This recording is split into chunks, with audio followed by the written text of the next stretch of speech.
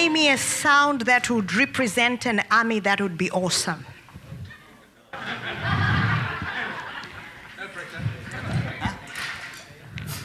I'm sure you can come up with something. And as they play, I want you to reflect and think of yourself as an army. And I'm your general this morning. Amen. And I need you to be focused. I need you to be with me. All right? All right. Let's focus. Let's hone into the sound and just imagine yourself as an army this morning.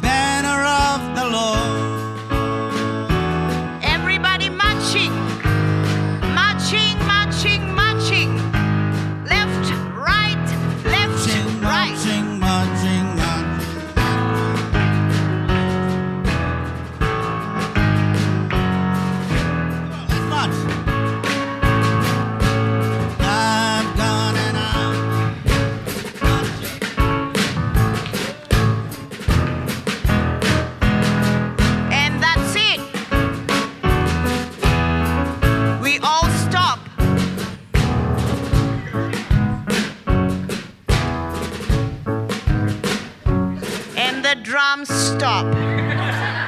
Our Father and our God, we thank you this morning. We honor you and we exalt you because you alone are worthy to be worshipped. We come into your house this morning because we know in this place we get the bread of life.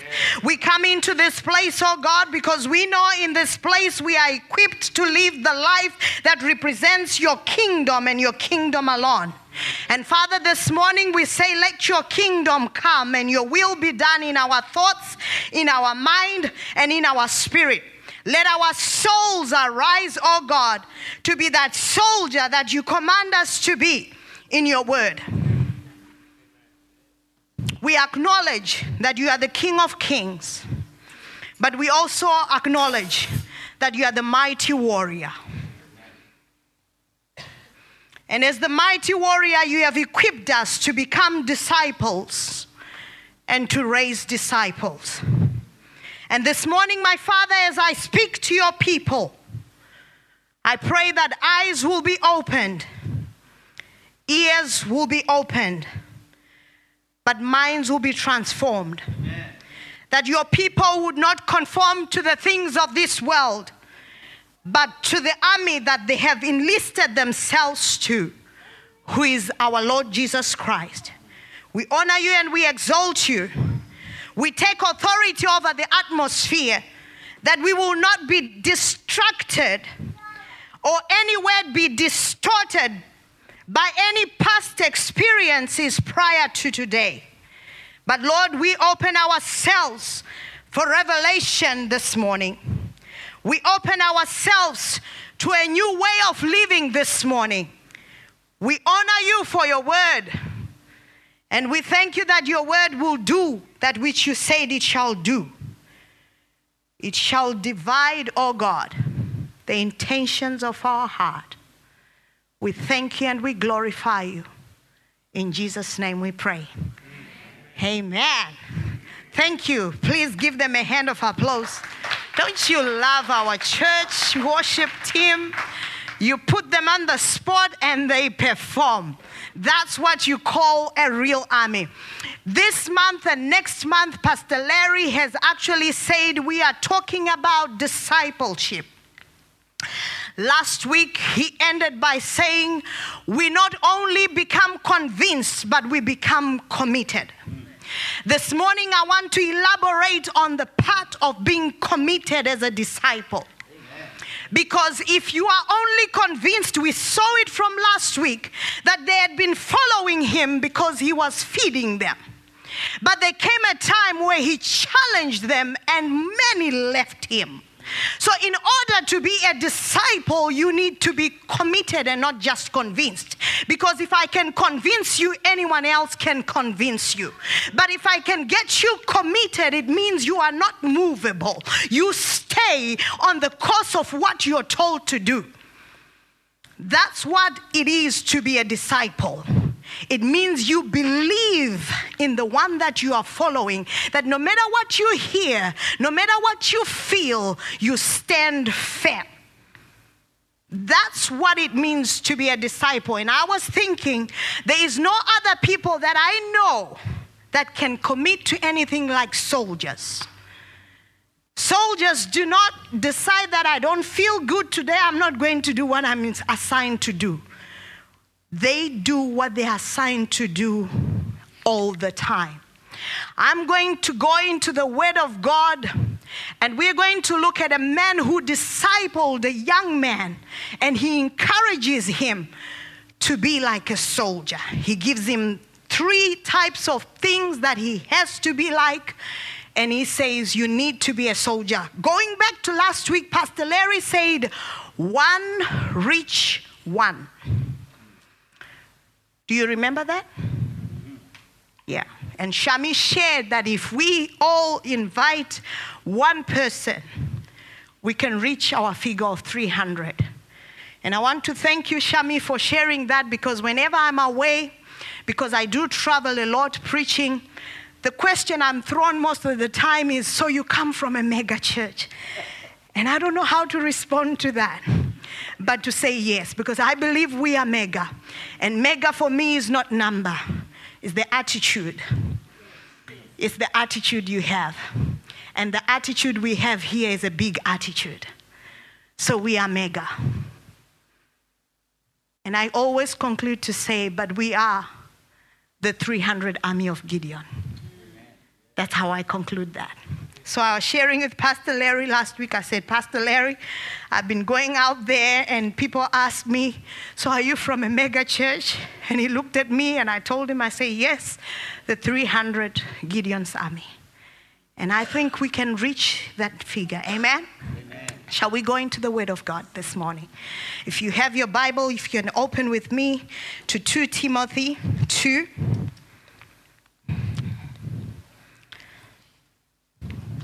Thirsty. 2 Timothy 2.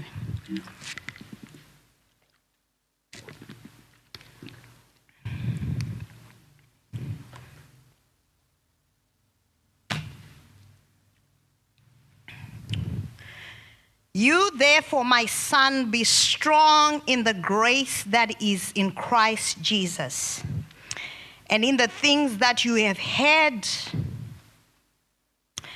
from me among many witnesses. Commit these to faithful men who will be able to teach others also.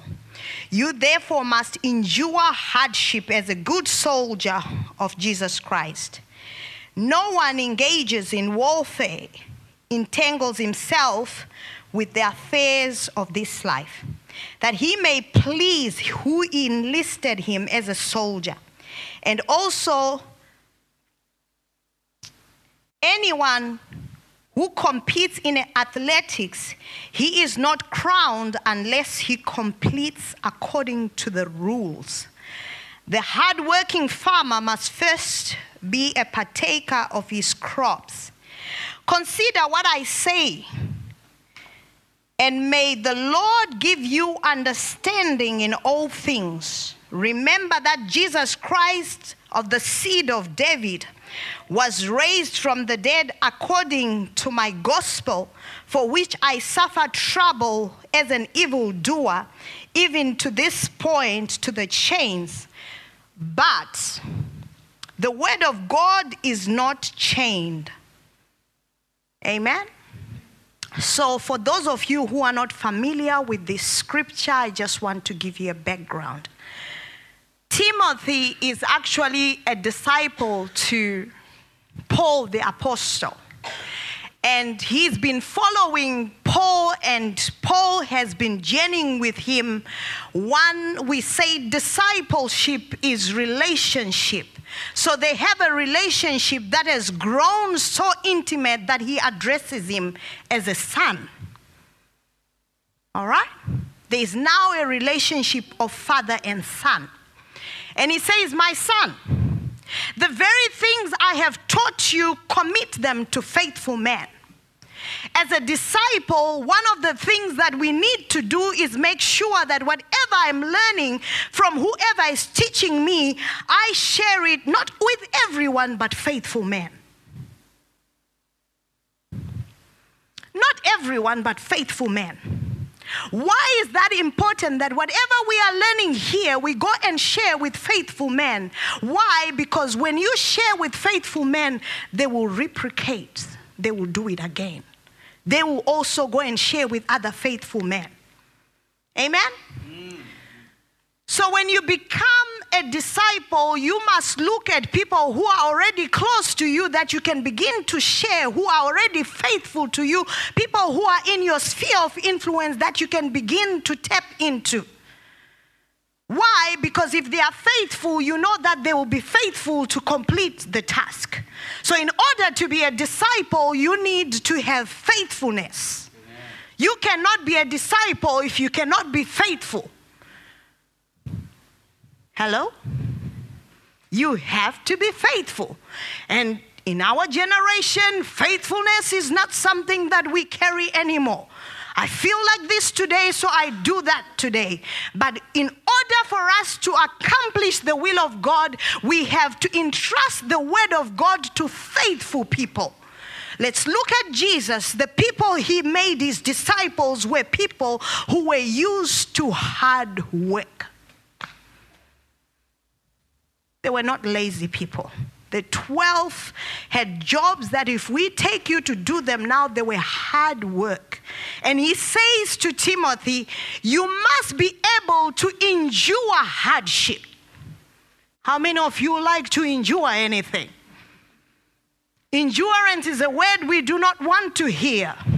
But I want to tell you, if you've decided to become a Christian, you have decided to endure hardship.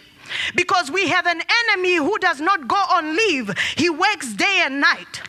So you have to fight all the time, and you need to know how to fight. You need to know how to engage into a fight.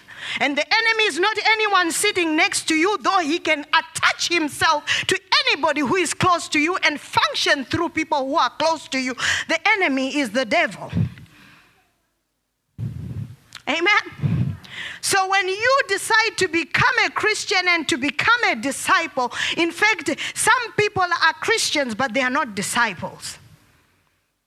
They have not really fallen in love with God and the principles of the Word of God.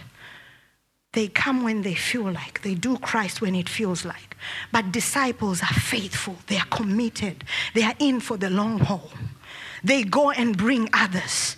How many of you know that there's soldier team? There's one that is called the rescue team. They come in and they get you out and they're out. And if you miss your point, they are leaving you because they know that the work that they are doing is dangerous. They are going into the enemy's territory and picking out somebody and going.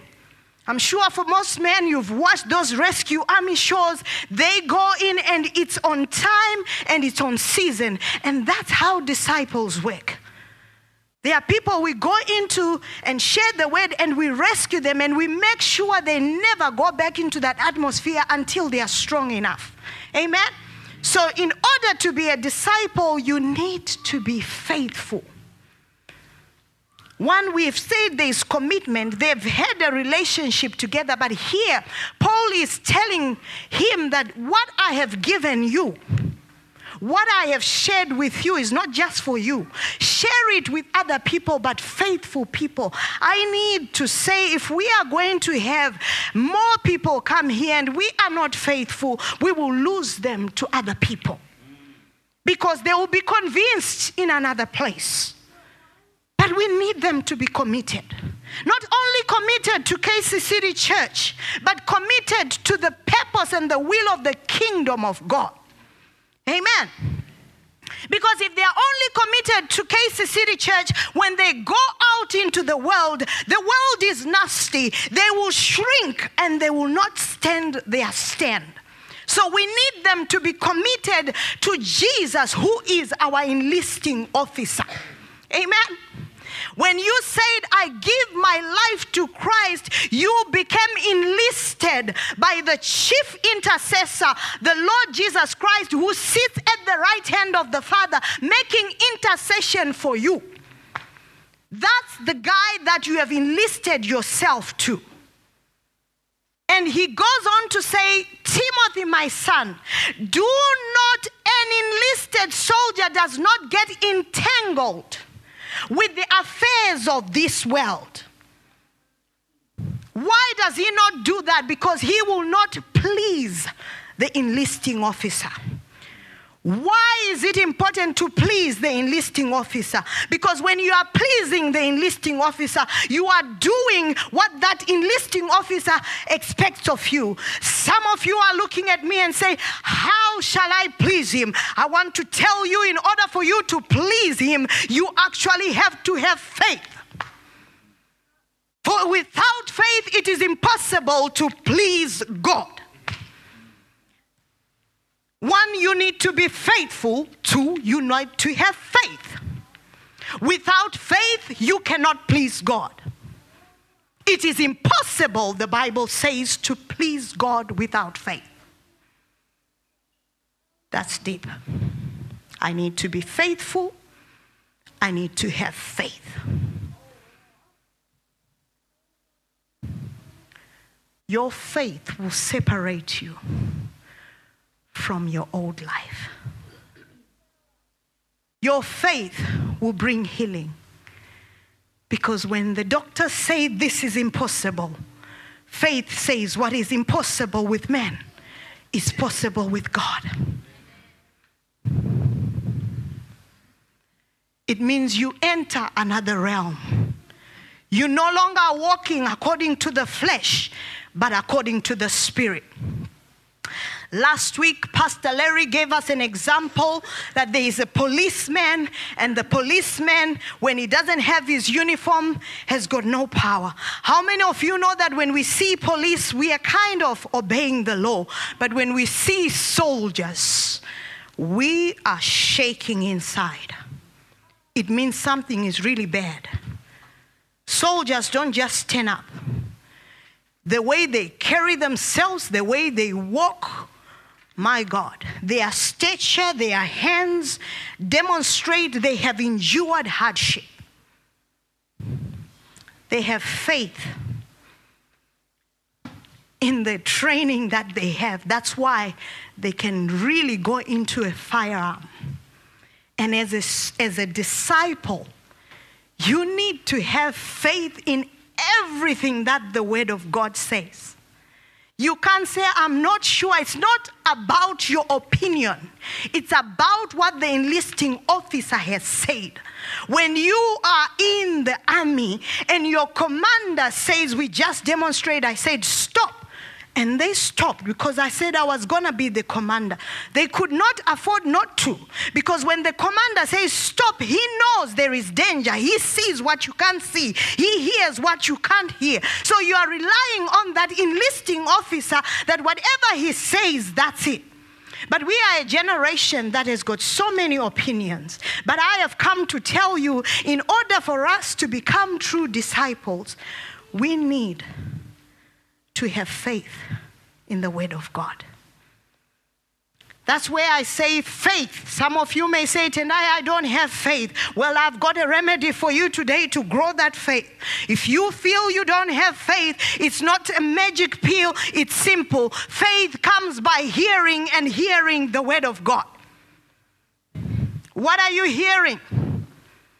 If you're hearing other voices other than the voice of God, we've been doing a prayer in this place, listening prayer. We are equipping you to hear direct from the enlisting officer.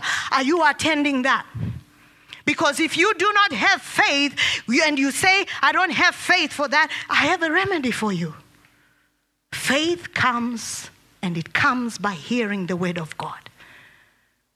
How much of the word of God are you hearing? I love what my brother shared on communion, that we all have time, but we have to prioritize our time with the King of Kings. 24 hours. How much of your 24 hours daily do you spend building up your faith? Because without faith, it is impossible to please God. You're struggling to please God? Check your faith tank. You're struggling with your faith? Go into the word of God. Amen?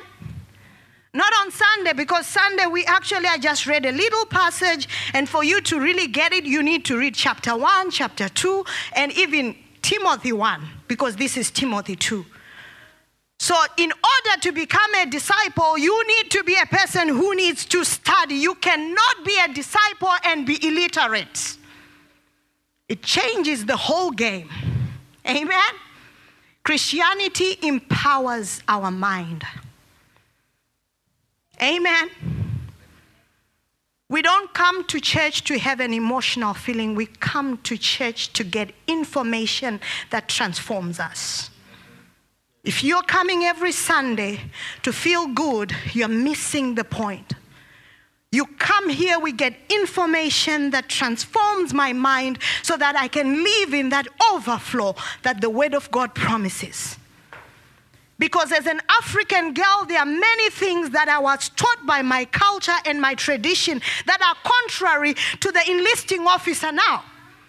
As an African girl, there were things like I could not wear pants. But when I came into Jesus Christ, he said freedom. Now I have a choice of what I do according to the enlisting officer. So, what am I saying? If you come to become a disciple and you want to do things the way you were brought up, there's going to be conflict with the enlisting officer.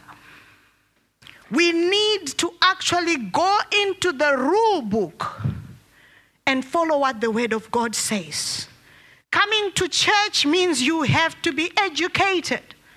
Not like the world educates you. The world educates you. It throws a bit of words and they never teach you to have comprehension.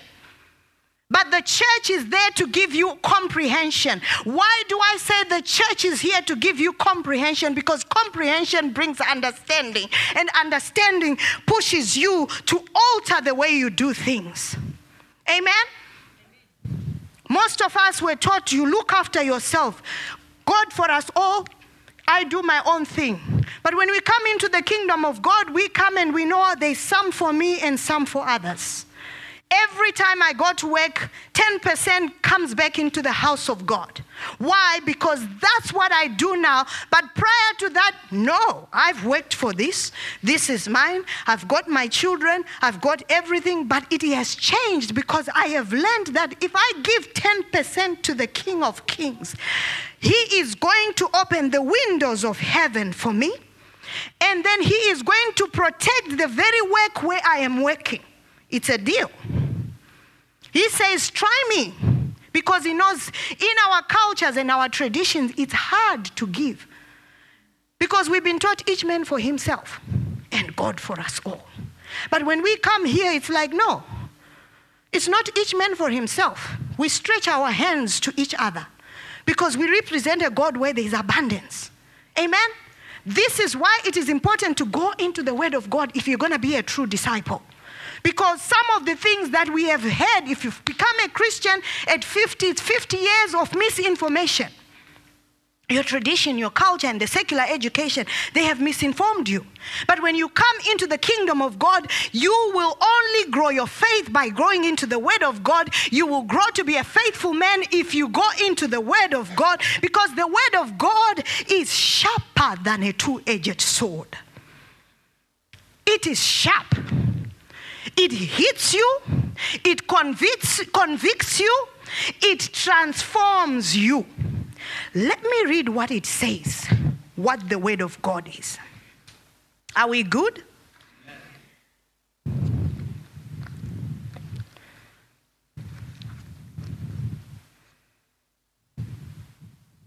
Hebrews 4:12 says, "For the word of God is alive. It is active. It is sharper than a double-edged sword.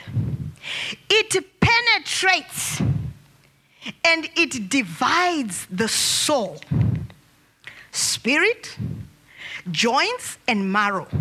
It judges thoughts and attitudes of the heart." So how many things have you done with just going into the word of God? Just reading one part of the scripture. One, it's alive. So if you are feeling dead, I encourage you, go into the word of God because it is alive. All right? But then not only that, it is sharp than a two-edged sword. Why does it have to be sharp? Because it has got to cut certain beliefs and certain values that we have developed over years. And as you become a disciple, you need to be sharpened by the word of God. And then when you have really been sharpened, we begin to journey a journey where we say iron sharpens iron. Because then when I sit with my sister, she says something and I say something, and automatically we are sharpening each other. We are sharpening each other. Iron begins to sharpen iron, not on our opinions, but based on the word of God. We cannot be disciples and be illiterate. I know I've had testimonies of people who could not read, but when they said, "Lord, I want to understand your word," they not only read the word, but they begin to preach the word, even in languages that they could not understand. That's just to show you that it is an active word. It activates parts of your brain that the doctor said you will not attain to. When you begin to read the word of God, you begin to break barriers in your own mental capacity. That's why the word of God in Romans says, "Be ye transformed by the renewing of your mind." The only way you can renew your mind is by hearing the word of God. In order to be a disciple, you have to be like a soldier. You have to be on the guard to protect your time in the word of God. Amen? Number one, you have to be faithful. You have to endure hardship. You have to entrust what you're getting to faithful men. And you need to always check your faith tank. Because if your faith dies, you are unable to please God. And if you can't please God, who are you pleasing? I love the looks on your face. There are many people we have pleased in our life that have enslaved us. Here is a God who gives you free of charge an invitation to follow him. It will cost because you have to endure hardship. It will cost your flesh. It may even cost your relationships. May cost even your family, because some people say now you're becoming too much with your Jesus. I experienced that. But he's a faithful enlisting officer. Because I love how Paul concludes. He said, "Timothy, the word of God cannot be chained." When I was reading this word, I was blessed. Because Paul wrote most of the Bible in prison. Some of you here may have relatives in prison, and you might think it's over. the word we are reading was written by a man who was in prison, which means the word of God cannot be chained. You cannot stop the word of God. Words have got power, and particularly the word of God. I have just told you what the word of God does. It does not matter whether you are in prison or not. I was trying to comprehend how was this publicized, it being in prison. And I just came to the conclusion, because they could have bent his script, but the word of God cannot be chained. The Bible is written by a man who was in prison. And I have come to tell you, it doesn't matter where you are logged in. If you engage into the word of God, you cannot be chained, because it's a chain-breaking word.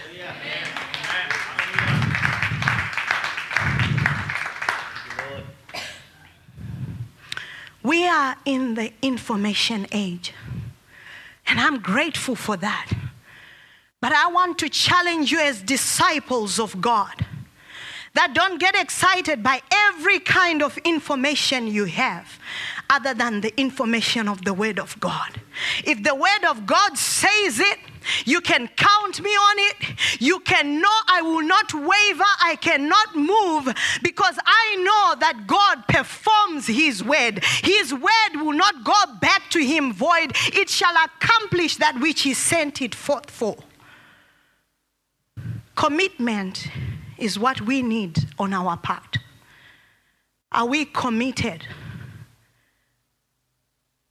to the cross? Pastor Larry said we shouldn't stop at the cross, but at the work behind the cross. There is more work beyond the cross.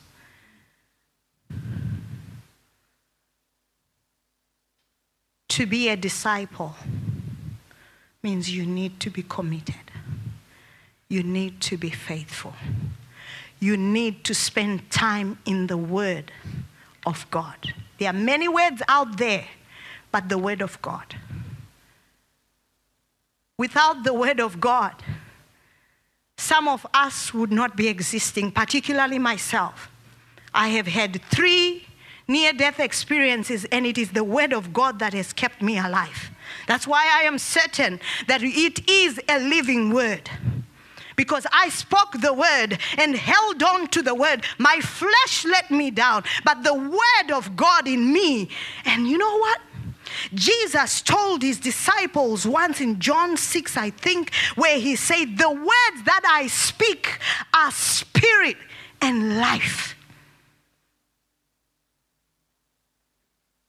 We had a conference this year in February as Casey City Church. And I caught something that Jesus came to teach us to be humans. Because we are already spirit, but our humanity is lacking something. So he came to give us an example of how to behave as human beings. You know, our flesh will let us down. Your own flesh will let you down. You know exactly what you want to do, but your hand won't move. Your mind can comprehend it, but your hand will fail you. This morning, church, I've come to tell you that in order to be a disciple, the one thing that you must master and know is that you have to endure hardship and dwell in the word of God. If you lack direction, the word of God is a light unto your path. David was a warrior. He knew how to fight, but he relied on the word of God. He said, Lord, your word is a lamp unto my path. What is directing you? Are you being directed by Google all the time? Are you being directed by Siri all the time? Who is directing what you are doing? His word is the compass that will never fail you. One word from God will change your life. We are a prophetic church, and I want to tell you something. When people come and speak a prophetic word, they are not actually telling you what God is thinking about you. They are actually reading a book of your life. Because you come in a volume. Your DNA is actually a book. and they just pick parts of that book and read it to you. Hello? So don't start questioning. I don't know, I don't feel. No, believe it because it's in you. Your culture and whatever has made you to believe you are smaller than what God has called you to be. And as a disciple, you need to be so sure that if God is for you, who dare be against you? This is why we are afraid to evangelize. But I've come to tell you, no fear resides in any disciple. Fearless, bold. When the Spirit of the Lord is upon you, who dare stands against you? But the issue is not that the Spirit of God doesn't work with you. I have come to tell you the Spirit of God is already upon you, but you don't believe in what is upon you. Hello? Because if you begin to believe, you begin to exercise what is upon you. The disciples were asked, Pastor Larry last week shared this, who do you say that I am? 12, 11 were silent, 1 answered. What is stopping you from being a full disciple who can go on the rescue mission of bringing the good news to others is not that you are unequipped, it's that you don't believe. We want to break the unbelief this morning. Amen? Because we need to bring ourselves into a place where we acknowledge as a disciple, I have a mission. I am a woman on a mission. Whether I'm cooking or what, if people say you're cooking for this event, I ask, are they Christians? Are they not? If they're not Christians, I'm saying, God, I will not labor in vain. 1 or 2 of those people who eat my food should know my God. Because I'm a woman on a mission. I'm a disciple who believes anything that is in my hand can bring anyone to Jesus Christ. Sometimes I use my fashion. I know that if I dress like this, somebody's going to talk to me. And that's my opportunity to bring someone to Christ. Amen? I use everything. A disciple is a person on a mission. And I've come to commission you today. I have come to commission you, whether you like it or not. I love what happened to Pastor Larry. He was getting angry, but he was being set up for destiny. And I declare that all of you will be set up because it's time. The whole earth is waiting on the sons of God to be manifested. Shall we stand?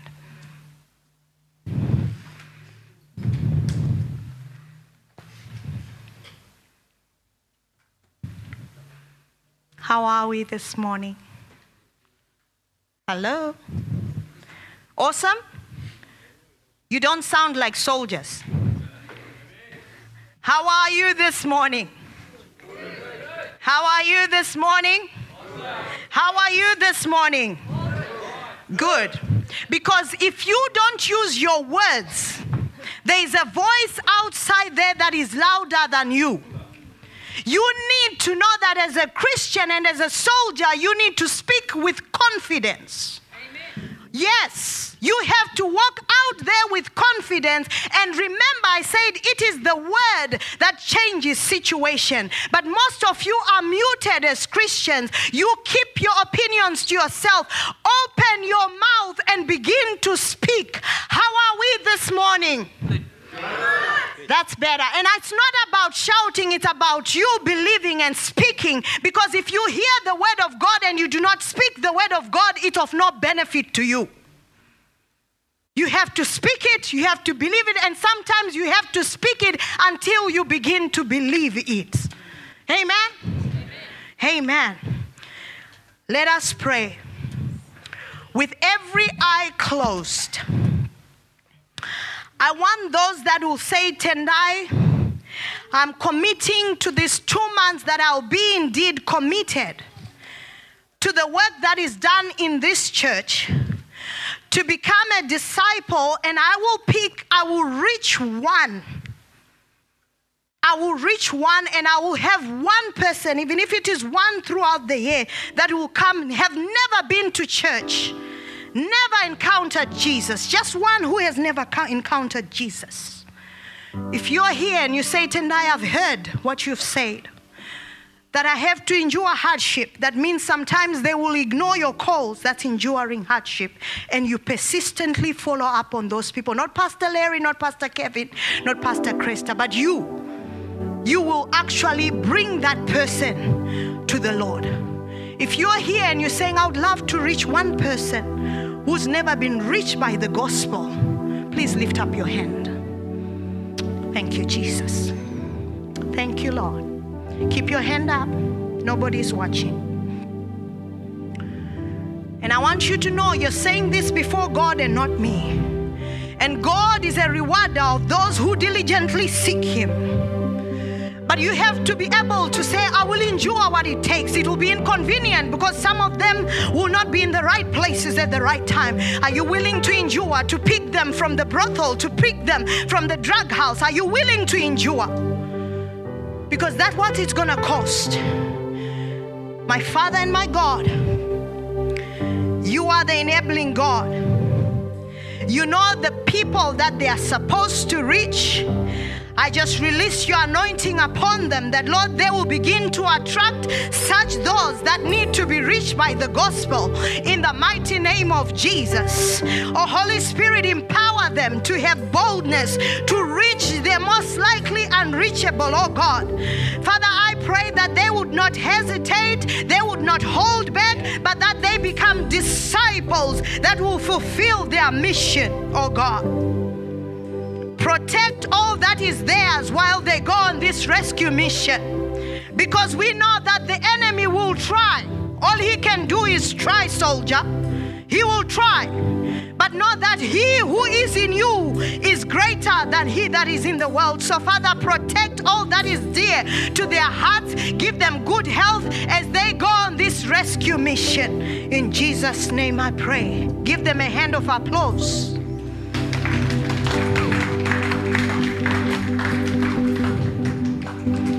There are some here who are saying, Tendai, I used to be on fire. I used to share. I used to have a zeal. But I've taken off my army uniform because I've had some big storms from the enemy. If you're here today, lift up your hands. I want to pray with you. Hallelujah. Bless you. My Father and my God, your word says, put on the whole armor of God. I pray that you would put the armor upon your daughter, that she would put on her army clothes again, and she would go out to war, to wage a war where we know that she will not be defeated. We honor you and we exalt you, King of glory, that you will indeed steer her up. That, Lord, she'll be in a community of those that will steer the gift that is in her, that she will continue to run the race, and she will not take off her uniform again in Jesus' name. Amen. Is there anyone here who will say, I don't even know this guy you're talking about? Who you say we have to please? I don't have a relationship with Jesus.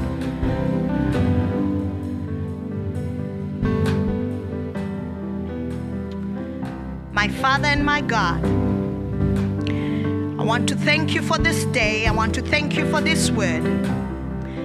I pray that the words that I have spoken have reached the hearts of your people.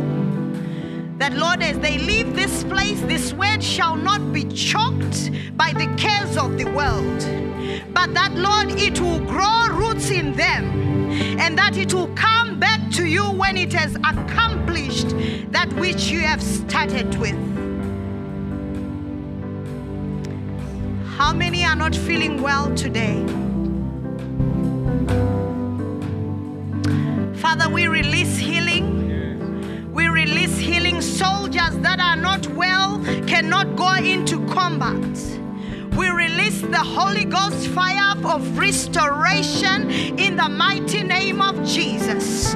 Holy Ghost fire, transforming power, that this body shall not lie back down again. I declare and decree in the name of Jesus, strength from the belly to come and consume anything that would want to stop the woman of God from fulfilling the work of God. Thank you, Jesus. Have an awesome week, church. God bless you. And remember, you are in an army where you are a winner and not a loser. God bless you. Amen.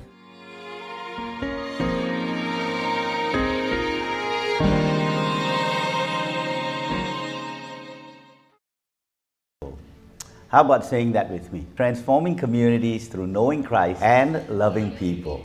Well, you don't seem convinced, so how about saying it one more time? Transforming communities through knowing Christ and loving people.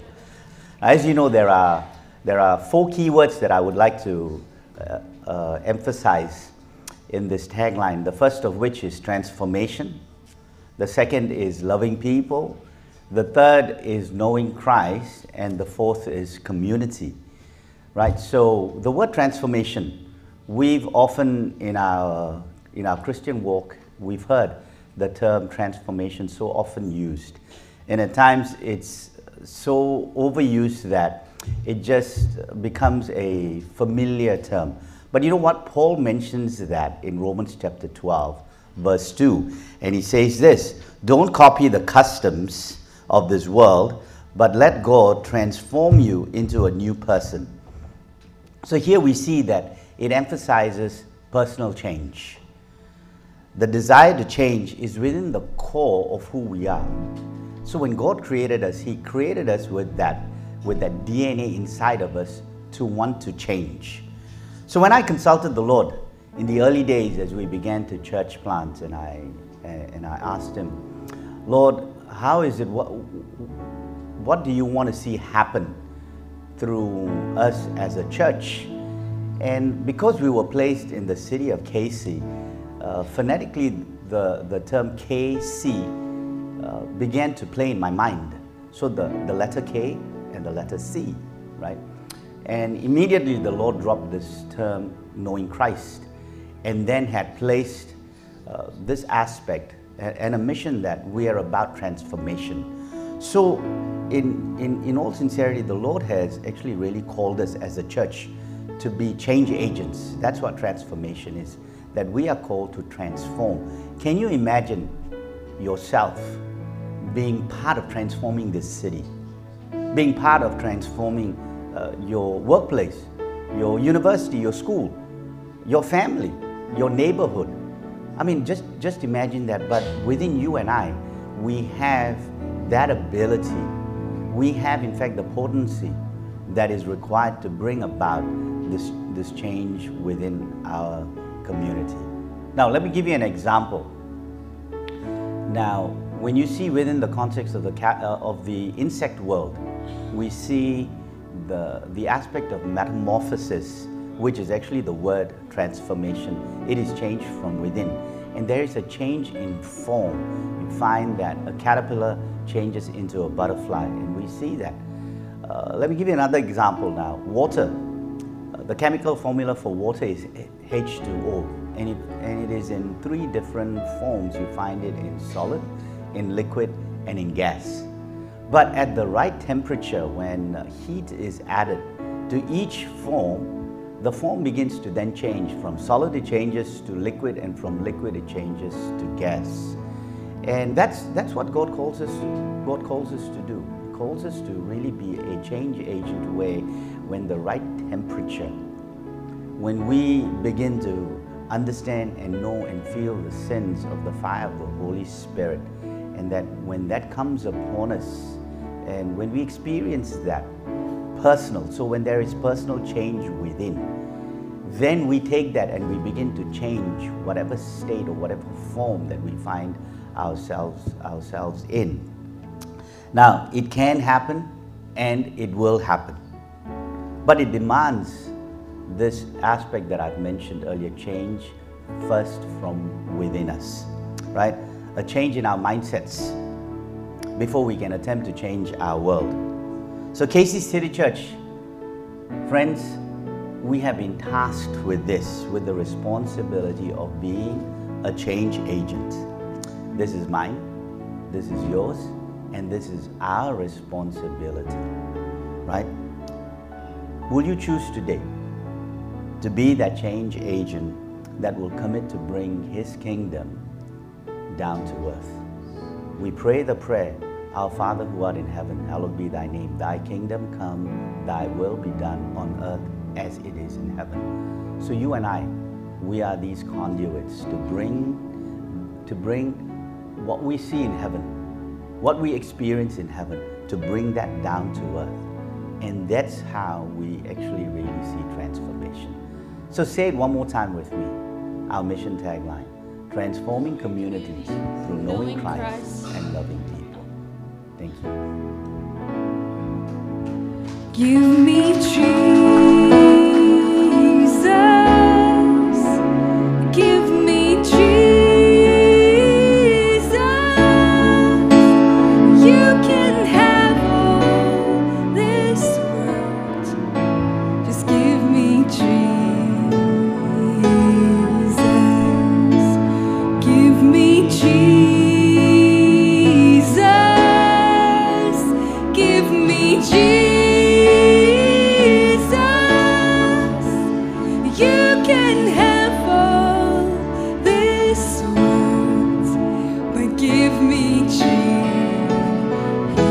Sing it with me, church. Give me Jesus. Give me Jesus. You can have all this world, but give me Jesus. Give me Jesus. Give me Jesus.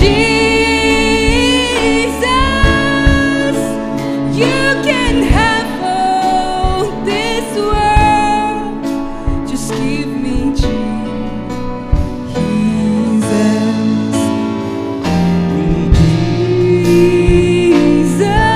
Jesus.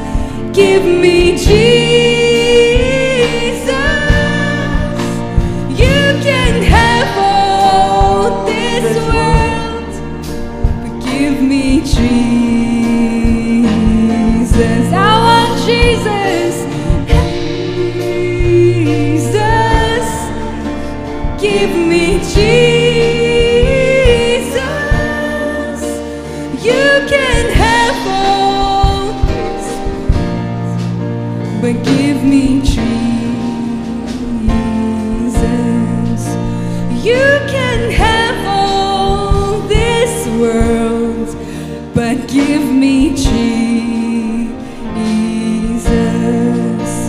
You can have all this world, but I want Jesus.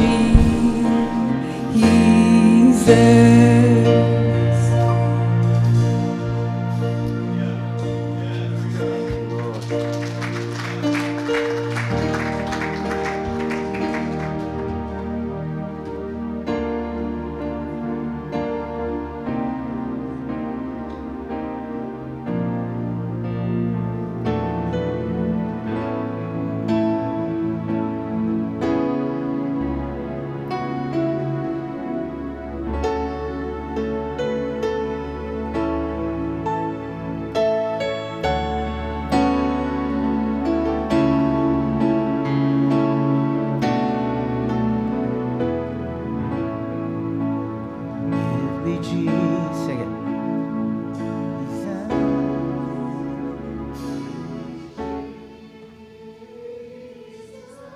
That's good.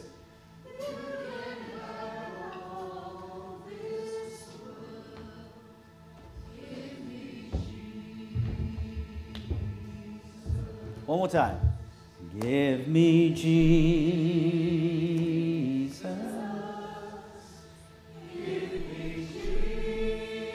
Sing it like you really want Him this morning. Come on. You can have all this world, but give me Jesus. Why don't you stand with me and sing this one more time? Give me Jesus. Give me Jesus. You can have all this world, but give me Jesus. Thank you. Isn't it good? Isn't it wonderful to be in the house of the Lord? Amen. One day in the house of the Lord is 1,000 elsewhere is. Oh man, you guys can't be tricked. That's good. Hallelujah. Okay. Hey, life is a series of initiations of the soul. So what is initiation? It means that you're experiencing something for the first time. It's example like losing your first tooth, and some say there's a tooth fairy, and I don't know how many of you believe in that. Your first tooth, your first day at school. Or the first day you began driving. I remember my first day at school. Believe it or not, I think I was 7 years old, yeah. I mean, I'm excluding kindergarten, but when I went to what we call Standard 1, maybe 6, 7, my eldest brother took me to school.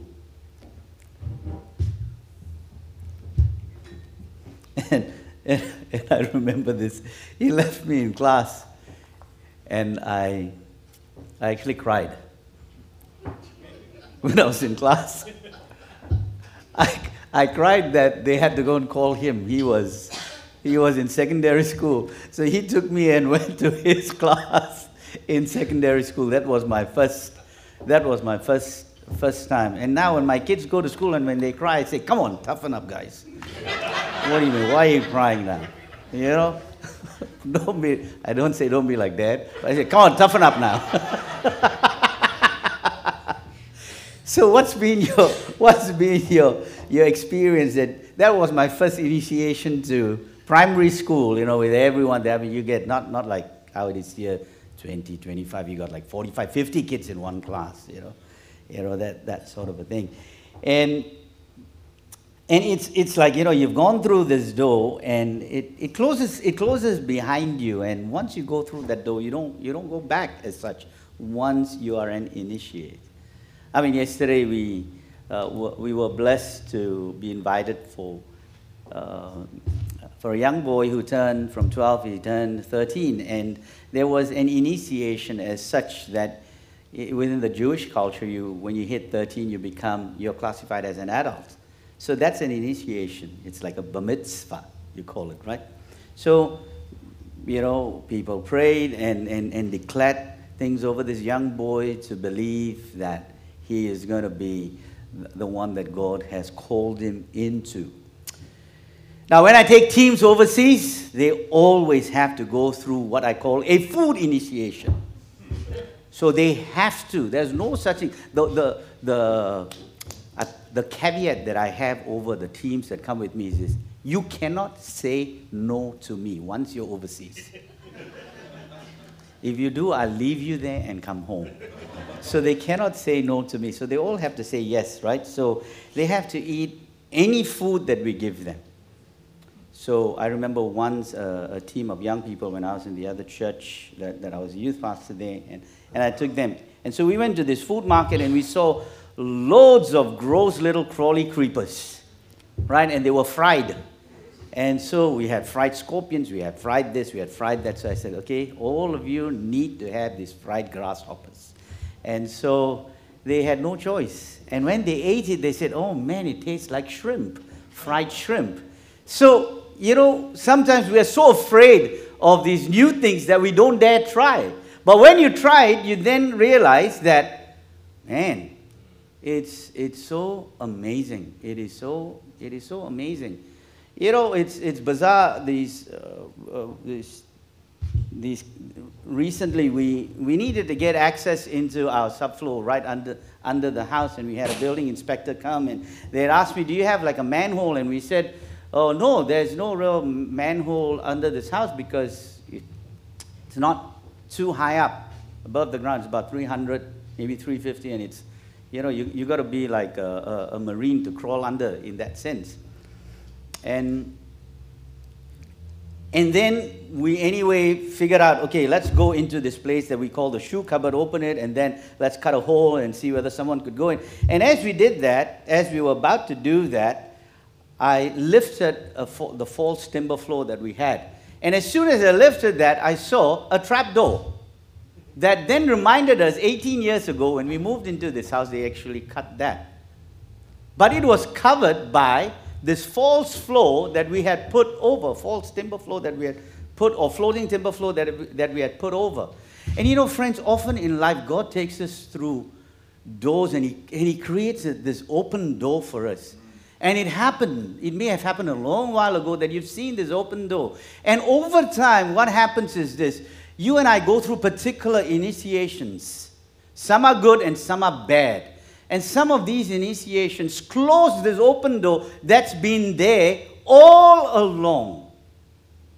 All along. And no one can get through.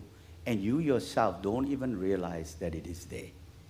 Until you deal with that false mindset, with that false notion of who Jesus is.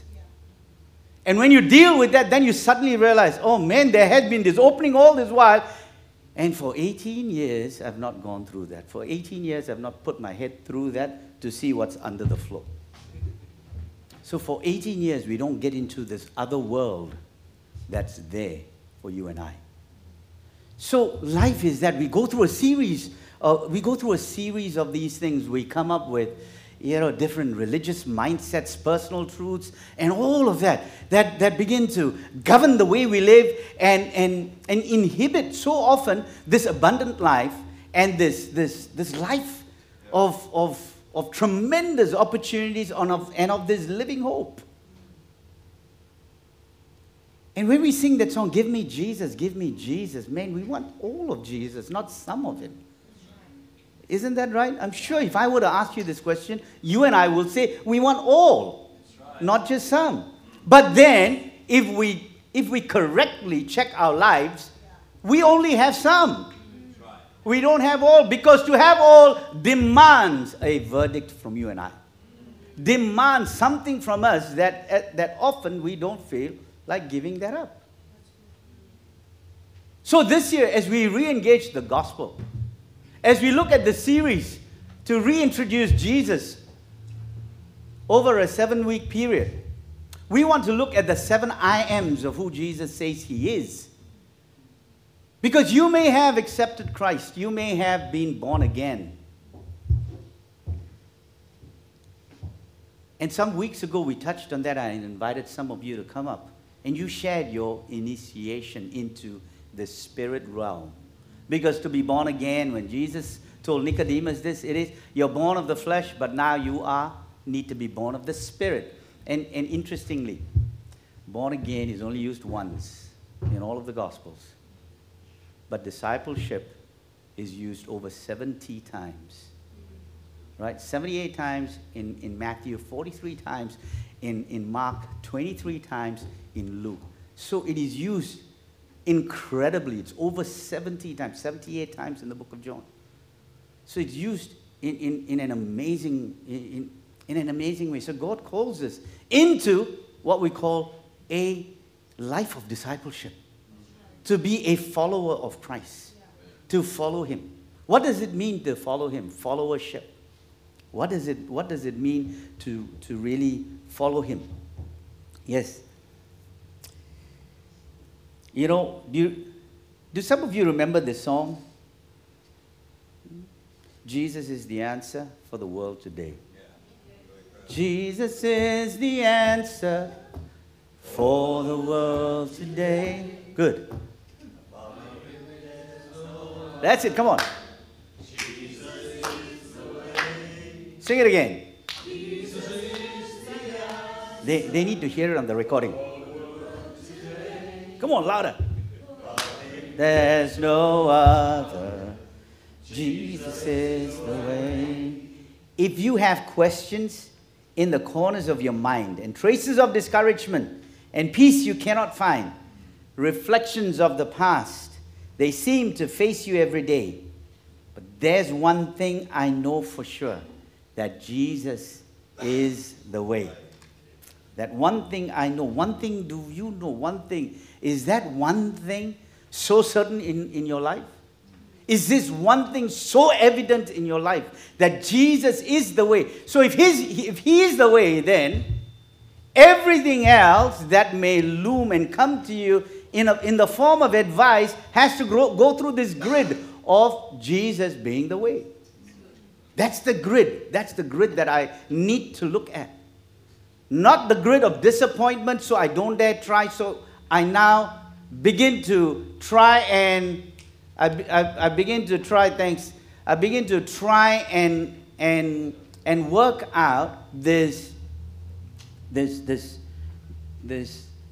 other way of belief so that I can then cope with my Christian walk. Because to trust is so hard, and I trusted and I was disappointed. So let me say this. I don't think it's for all. Maybe it's for some. And then you know what?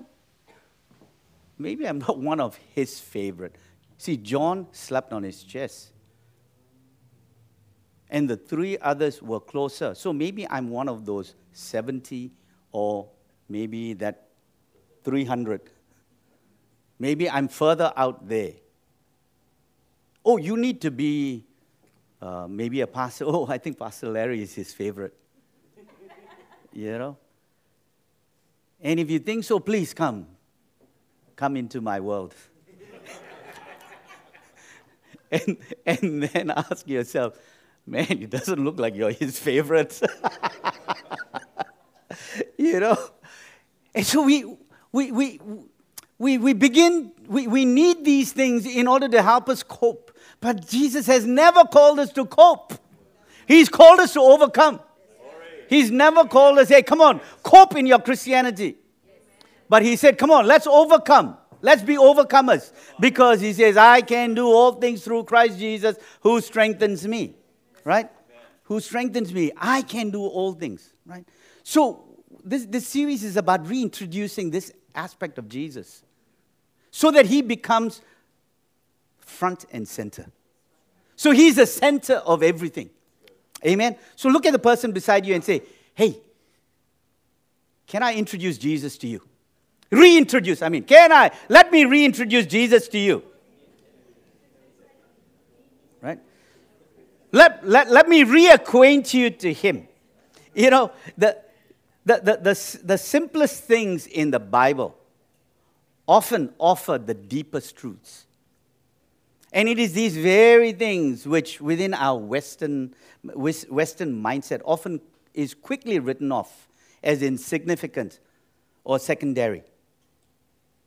And that aspect can actually open the door to the greatest spiritual truths of which Jesus spoke about. So when you look at these 7 aspects, you think they're actually very simple statements. But within that simplicity, within those simple statements lie a depth of reality and spiritual truth that is deep. And if we don't go deep within this, then we will always look at this as something that is really insignificant. Now, in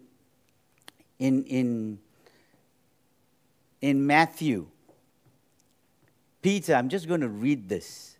Peter made this declaration about Jesus. When Jesus came to the region of Caesarea in Philippi, he asked his disciples, who do people say that the Son of Man is? So I want to put this to us here. Who do people say the Son of Man is? Well, they replied, some say John the Baptist, some say Elijah, and others say Jeremiah, or one of the other prophets. Then he asked them, but who do you say I am? Say it with me. But who do you say I am? Simon Peter answered, you are the Messiah, the Son of the living God. And Jesus replied, you are blessed, Simon, son of John, because my Father in heaven has revealed this to you. You did not learn this from any human being. Now I say to you that you are Peter, which means rock. And upon this rock I will build my church, and all of the powers of hell will not conquer it. And this is profound. And I will give you the keys of the kingdom of heaven. Whatever you forbid on earth will be forbidden in heaven. And whatever you permit on earth will be permitted in heaven. And I give you the keys, right? I give you the keys. So Jesus has given us these keys. Now imagine what Jesus is saying here. He's saying this, that, hey, there are versions of me being talked about in the community. There are so many different versions out there. So he asked those following him, and it was Peter who piped up and actually declared that he's the Messiah. Now that was the key. He followed him and then came to a revelation. So when Jesus asked Peter to follow him, doesn't mean that he was born again as such. He followed. He watched, he observed. And after a while of following, he became a disciple. And he became a disciple upon the revelation of who Jesus is. So often that happens to us, we followed. So based on revelation, Peter was then made aware of that he would be given these tools. And they were keys, the kingdom of heaven, God's domain, God's economy, God's world. Not just that he was, not just that, but he was also then given the ability to decide what he would like to permit, to enter into this sphere, and what he would then forbid. Imagine that. You and I get to decide that. How much of that do you believe? You and I get to decide this aspect. That we get to permit what is in heaven. We are that. So if we open the door to something that needs to come in, it will come in. But now, if you, like that door, you put a false door over it, you put a false floor over this opening, that now he comes and he gives you this key. Now you put this false covering over it. So over time, what happens is that this will never be open to you. This portal will never, ever be open to you. And for years, you can go on just being that. And this year, friends, can we please address all of these aspects in our lives? As we begin to see, as we begin to allow ourselves to be reintroduced, to be reacquainted to Jesus, let's look afresh at all of these things and believe that I can do all things. And believe that I stand here within this environment where now I can summon heaven to come down. I can summon. And that's not pride in you. That's actually taking your place. That's actually taking our place. That's actually sonship. That is real sonship and daughtership. Amen? So the context here is this, that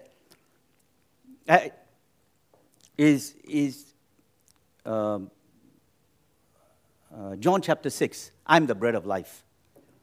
I remember when I was young, I used to every now and then follow my dad to these, I wouldn't want to say quacks, because I don't know whether they were, maybe they are, maybe in today's day and age we will call them that. But they were these Chinese dental, my dad used to work in the dental field, and so we used to go to these places where there were these traditional Chinese dental kind of shops or, storefronts or whatever. And if you've been in Malaysia, you would see they're made out of timber and And I remember once walking, and there was this whiff of, oh man, this smell of baked fresh bread. Oh, and it smelled so nice that we just had to go and buy that. And it was this nice warm bread. And when I ate that till today, now this is like maybe 40 plus years, and that passion for that still remains. When I smell fresh bread, I get lured to it. I get just drawn to this fresh bread that is warm and nice.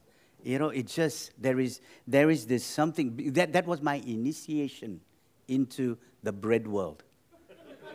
and it still remains, and I can't really forget that. So when Jesus says in John chapter 6 verse 35, what is he speaking to the Jewish people at that day and age? At that day and age, what was this significance of? So Jesus said that I am the bread of life. Whoever comes to me shall not hunger, and whoever believes in me shall never thirst. The literal version, if we take it out from the Greek, the literal version means this: I exist as the bread of existence. I exist as the bread of existence. Right? So, let me introduce you into this bread world by quoting a modern day Jew that wrote about this. As the son, actually he's a Semitic, so as the son of a Syrian family, I was brought up to think of bread as possessing a mystic, sacred significance.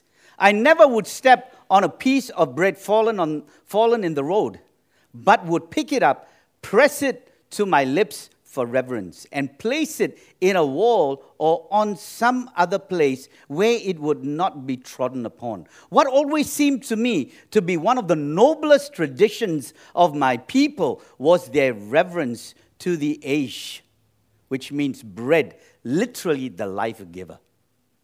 That's what it means, the life giver. While breaking bread together, we would not rise to salute an arriving guest. Whatever the social rank, whether spoken or not, our excuse for not rising and engaging in the cordial salutation before the meal was ended was our reverence for the food. We could, however, and always did, invite the newcomer most urgently to partake of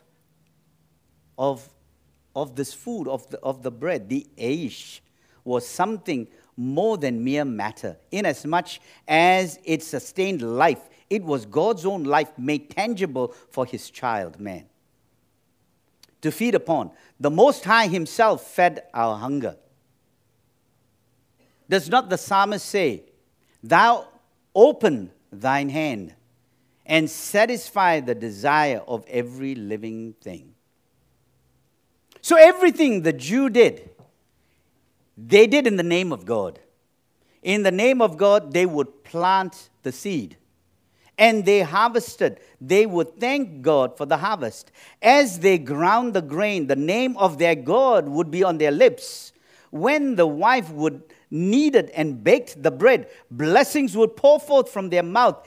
Is it any wonder then that when Jesus taught his disciples how to pray, he began with, "Our Father, who is in heaven, hallowed be thy name," and immediately goes into, "Give us this day our daily bread." Such a significant aspect. So when Jesus says, "I am the bread of life," friends, it is so deep. Way deeper than any one of us may have ever considered. Right? He brings everything that they know about and think about. He brings the whole context of them being fed in the wilderness, manna, which is referred to as the bread of heaven. Or it actually means, what is it? The word manna, what is it? Because they were wondering what it is.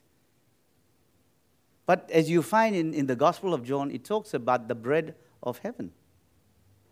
So he brings that context, and then he begins to address this.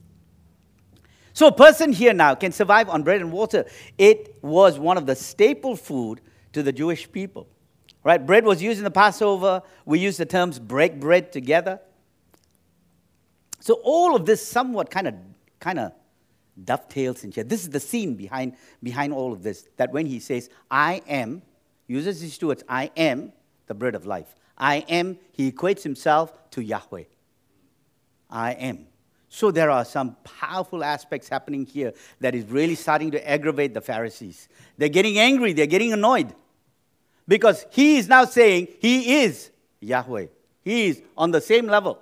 And now he's saying, "I'm the bread of life." right? So all of that, he's pulling into this aspect, right? In fact, the context is also, as you find, and I mentioned it last week, but I'll say it again. It's the feeding of the 5,000, right? And he had 5 loaves and 2 fish. 5 loaves. And they would probably be this size. Oops, it's broken. They would probably be this size now.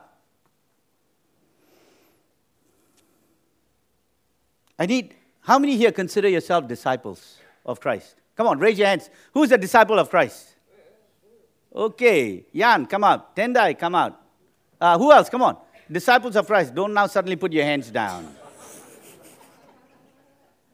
Come on, don't put your hands down, don't put your hands down, don't put your hands down. Katya. Thank you. Who else? Who else? Come on, come on, come on, come on. Okay, let me get another guy. Hey, don't go out yet. Maybe I might call you. Amen. Okay, who else? Who else? Shami. Come, Shami. And let me get Gayatri. Okay. No, maybe not Gayatri. Someone else that doesn't normally come up here. Who is it? Ijong, come on. Okay. Okay, now what I want you to do is this. Now, imagine you are these hungry people. Now, you're hungry and you are angry. Yeah, you're hungry and angry because you're hungry. I mean, how many hungry people are not angry? Come on, tell me, please. I'm sure you're angry as well, right, when you're hungry. And if you don't answer, so you're hangry, right? So there were 5,000 or more hangry people there. And then Jesus tells Philip to do what? You go and feed them. And you know, in the gospel it says that he was actually testing them. And Philip says, how can you? Because immediately he's thinking natural. That's right. Natural. Oh, you know, he starts to think strategically, you know, oh, the Coles is not open. You know, Aldi is not open. You know, how can we don't have enough money to feed all of these people. So then Andrew goes and takes it from William. Come here. Come, William. Now, William is this young boy that has his 5 loaves, and he's coming, he's happy with his bread and his 2 fish, and he's coming, and then now suddenly Andrew goes to him. I need this. Come on, don't simply give him quickly. Come on, fight with him. Fight with him. There must be some fight there, some tussle, right? That's going, and so he's pleading, and all of that happens. He takes it, thank you, and he goes. So, Shami, please join them. And then he goes there. William, okay. Now, yeah, you can go back. I don't know whether the boy would have cried, so maybe imagine just cry and go home. You know, that sort of a thing. You know, all of that is happening there. The poor boy now has lost his lunch. So takes it, then brings it to Jesus. I'm going to assume the part of Jesus here, right? And so brings it to Jesus, and Jesus says, gives thanks, and then he breaks it, right? And now he gives him, gives her, gives him, and gives him. And friends, do you believe in miracles? Do you believe that Jesus multiplied that? Do you believe that Jesus is going to multiply this? Yes? Praise God. All the best, guys. I want you to go. I want you to go. I want you now to go and feed them. Now, don't give them little bits, okay? Give them what you think they would have given. Friends, I want you to really observe this. I want to bring you into that space in time. So, just spread yourselves out and go. You need to break it and give it to them. Go. Come on, you've got 1 minute. 1 minute, hallelujah. And this is happening. Whilst this is happening, what do you think was going on? While they are breaking bread and they are giving it, that would not have been happening. Because that would have multiplied, right? That scene would have gone on. Now, I heard someone say, someone say, there was a need then, but there isn't a need now. And that is the absolute truth. Why would Jesus now multiply the bread here when there isn't a need? But when there is a need, He will take that and He will multiply. But imagine the faces of the people when this guy goes with that size of a barley loaf and he begins to break it and he begins to give it and it multiplies. You break it and you give it and suddenly, man, the same piece appears again before your very eyes. And so now he begins to now take them, right? And he goes further, right? So Jesus takes this.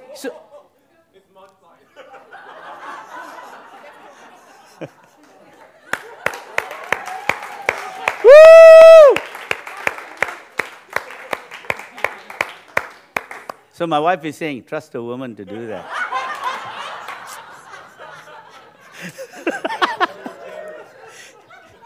The men were more generous. Hallelujah. Oh, man, isn't it fun to be in the house of the Lord, huh? That's so good, right? Right, so Jesus now takes this moment now to begin to teach them, because after that, they then follow Jesus and the disciples to the other side of Galilee. When the crowd sees that Jesus has left, they followed him again. Now, Jesus takes this moment then to teach them a lesson, and he accuses the crowd of this, of ignoring his miraculous signs and only following him for the free meal. Because he says this in chapter 6, verse 27, do not labor for food that perishes, but for the food that endures to eternal life, which the Son of Man will give you. For on him God the Father has set his seal. So he is breaking this mindset that they have of natural food, of the physical realm. He's breaking this mindset, and he's using the bread of life as a teaching lesson. Now, that needs to happen in today's world, in our lives. He needs to break our natural desire to begin to trust in the natural things.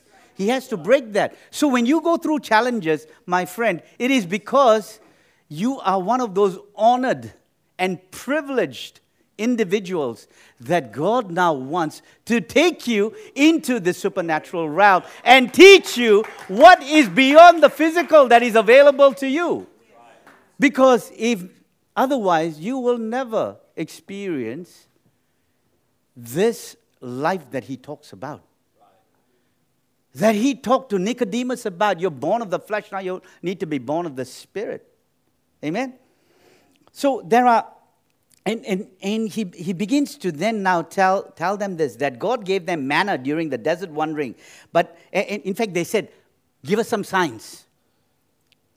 And then they mentioned about all of this manna from this and that, from when Jesus fed them. And Jesus' response is this.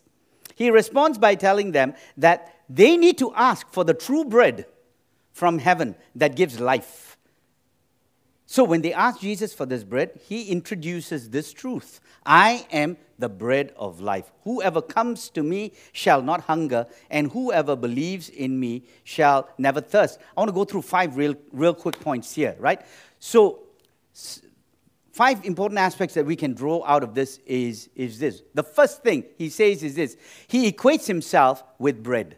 Jesus is saying now, he's the essential for life. Move beyond this, that is your essential, into me now becoming your essential. Right? And it is not some sort of a replacement theology here. It is a theology of encounter.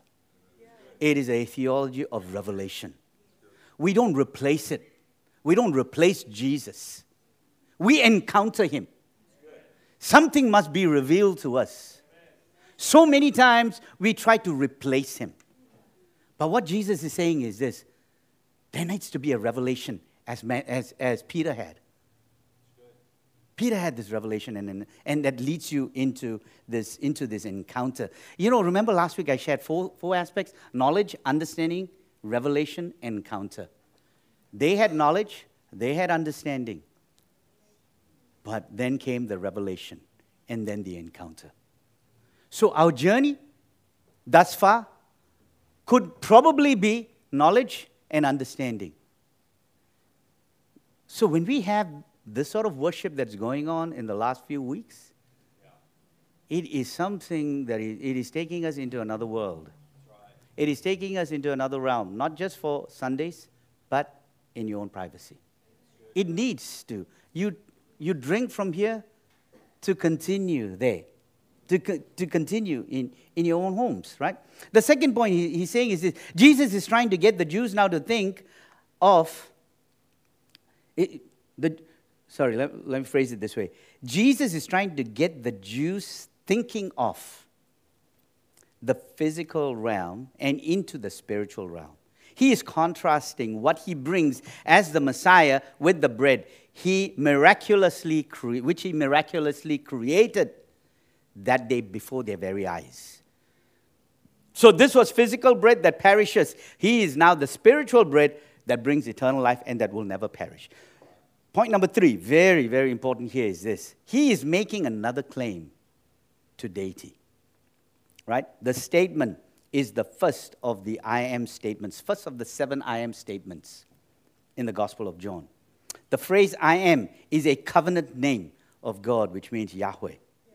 Revealed to Moses in the burning bush in Exodus chapter 3, verse 14. And the phrase speaks of self-sufficient existence. So earlier when I said I'm the bread of life, the literal in the Greek is, it is the bread of existence. I exist. It is the bread of existence. So there is this correlation that they knew. They knew. And he's addressing that. He had no concern about it. He needed to address this. So the phrase speaks of self-sufficient existence, or what theologians refer to as aseity, A-S-E-I-T-Y, which is an attribute only God possesses. It is also a phrase that the Jews who were listening would have automatically understood as a claim to deity. Instead, Jesus' statements, they are meant as absolutes. I am means I am, have been, and always will be. They are statements that only God can rightfully make. And this is what so angered the Jewish leadership. So the Jews believe in a monotheistic God, right? And now Jesus comes and uses that same term that what was used when Moses asked, whom should I say sent me? Say, I am. So the association of Jesus as God in flesh rocked their world. But they then now begin to see these miraculous signs, and they can't refute that either. There is something about this person. And the fourth aspect he says is this. There are 2 words he uses in this. 2 very important words. He says, come and believe. Come and believe. So this is an invitation for those listening to now place their faith as Jesus, as the Messiah and as the Son of God. So the invitation to come is found throughout the Gospels of John. Throughout John's Gospel. Coming to Jesus involves making a choice to forsake the world and actually follow him. Give me Jesus. Take everything else, but give me Jesus. So come. So there is an active part that we now begin to come. And the other is believing in Jesus means placing our faith in him, that he is who he says he is, and that he will do what he says he will do. And that he is the only one who can. He's the only one who can. It is to a place of explicit trust. To a place of explicit trust. Excuse me. Remember I said this year I felt the Lord dropped 3 words. One is trust. Trust more. Love more. Live in the spirit of expectancy. Come on, church, I've said this quite a few times. I need you to say this with me because we need to ride that wave all together. Say it with me. Trust more, love more, live in the spirit of expectancy. One more time, say, trust more, love more, live in the spirit of expectancy. Do you want to embrace that this year? Yes. Praise God. He's going to take you through initiations of trust. Meaning, you're going to be put in places where you have no choice but to trust. Amen? Amen? You're going to be put in places where you're going to need to love more. Someone that you just cannot stand, you got to love. Someone that just annoys you, you got to love. I'm sure we all have that. Right? I'm sure we all have that. I'm sure we are that too to others. I'm sure we are that too to others. Right? So it's going to benefit. People are going to love you more and you're going to love people more. Right? And live in the spirit of expectancy. Man, I'm so excited. God's doing something. I don't know what it is, but God's doing something because He knows it. He knows what is happening. He knows what is happening. He knows what is happening. And the only choice I have is to obey. The only choice I have is to trust. The only choice I have is to love. And to love whom? To love Him more too. Right? To love Him more too. Now, I'm scared that when I go home, my wife will use that against me. Aren't you supposed to love me more? You know? But how fortunate I can say it to her too. Aren't you supposed to love me more? Amen. Hallelujah. Praise God. So all the events... And the fifth aspect, the final aspect here is this, that the words hunger and thirst, he says there is this context of hunger and thirst. Again, it must be noted that what? Jesus isn't talking about alleviating or removing or relieving rather physical hunger and thirst. He's not telling them that. But the statement that he makes, and if you remember this, the Sermon of the Mounts, on the Mounts. In Matthew chapter 5, verse 6, it says this, blessed are those who hunger and thirst for righteousness, for they shall be satisfied, filled, fill me up till I overflow. I want to run over. I want to run over. I want to run over. I want to run over. Fill me up. Amen? Fill me up. You know, so to be filled, to be satisfied, to be satisfied. So here we find that when Jesus says those things to those who are listening to come to Him, and that you will never hunger and thirst. He said, in fact, it says that you will never hunger, and those who believe in Him will never thirst. He is simply saying this, that He will satisfy our hunger and our thirst to be made righteous in the sight of God. Because there's a thirst for that. Because, you know, there's a yearning deep within human existence for the spiritual. But it is being sought after in the natural. We naturally try to seek for the spiritual hunger because we don't know that it is actually there and God has actually really placed it there for us to begin to come to Him. And that's why He says that the world, it is not through what the world begins to offer. So Paul begins to say that in Romans chapter 12, verse 2. Don't conform to the world, but desire to be transformed by the renewing of the mind.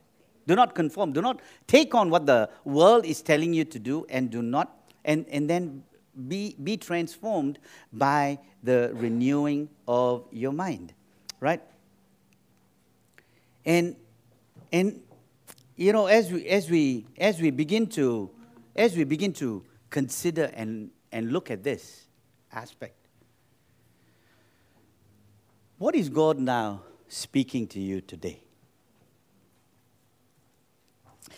He says this in verse 32 of chapter 6. Jesus said, I tell you the truth, Moses didn't give you bread from heaven.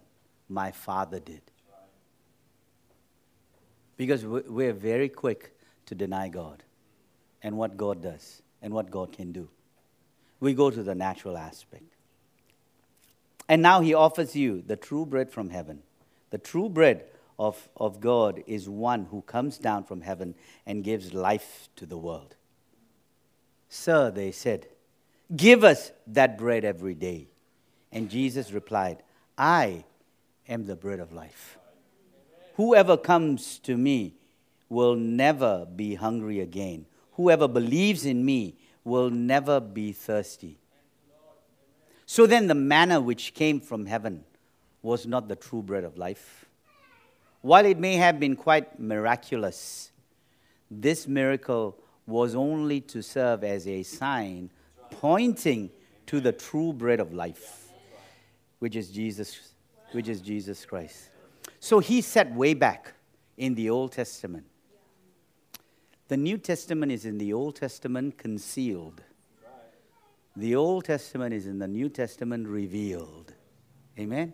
So what was concealed in the form of Jesus bringing the bread of life has now been revealed in the New Testament, because there's reference made to the manna that came from heaven. And you know, it is interesting that people say that now there is, in certain places in Mesopotamia, that there are these flakes that you can actually collect, which tastes like honey. But you know, it can only be collected in the morning because it vanishes in the afternoon. For real. But, friends, that only falls on trees.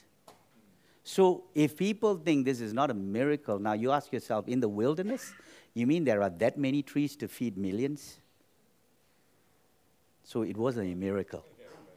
But God still used something that was happening in order to create this amazing miracle. That's the kind of God we serve. Right. You know, that's this amazing God that we serve. So, is he the true bread of life to you? Is he yours? Amen. Hallelujah. Thank you. Is he? Does he sustain you? You know, when you begin to prepare your sandwiches, when you take this bread and when you begin to look at it, let it remind you of this miracle. You know, let it remind you of the fact that he is the bread of life.